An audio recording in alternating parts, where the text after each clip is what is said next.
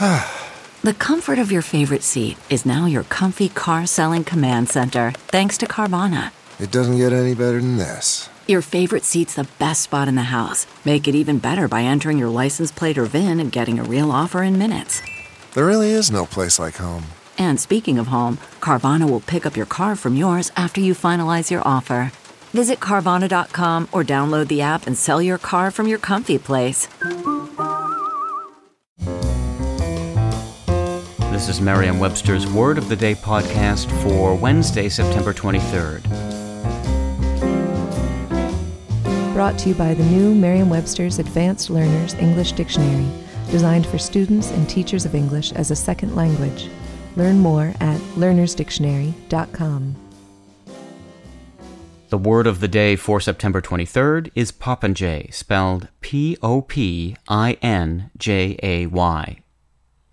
Popinjay is a noun that means a strutting, supercilious person. Here's the word used in a sentence. Shopping was going fine until, in one of the boutiques, a popinjay of a sales clerk clearly snubbed us. Popinjays and parrots are birds of a feather.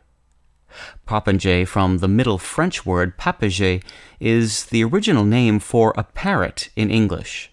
The French word, in turn, came from the Arabic word for the bird. Parrot, which English speakers adopted later, probably comes from the Middle French word perroquet, which is also where parakeet comes from.